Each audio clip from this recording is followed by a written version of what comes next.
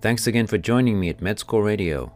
Let's try to simplify the topics that will be tested on the USMLE.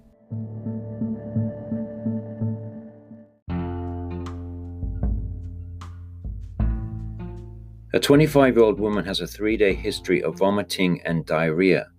She has postural hypertension and poor tissue turgor. Her serum sodium concentration is 130 milliequivalents per liter. Which of the following findings is most likely? A. Decreased serum aldosterone concentration. B. Increased serum atrial natriuretic peptide concentration. C. Increased effective circulating volume.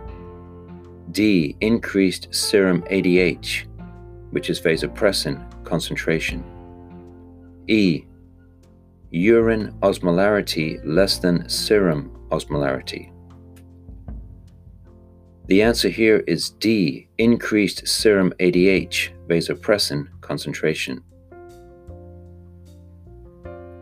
So the answer here is D. Volume loss, secondary to vomiting in this case, causes hypovolemic hyponatremia. The body wants to retain fluid and maintain blood pressure, so there is a compensatory increase in ADH or vasopressin.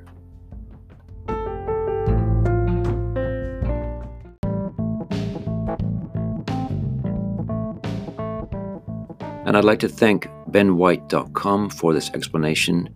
To see more of his USMLE explanations, please visit his website.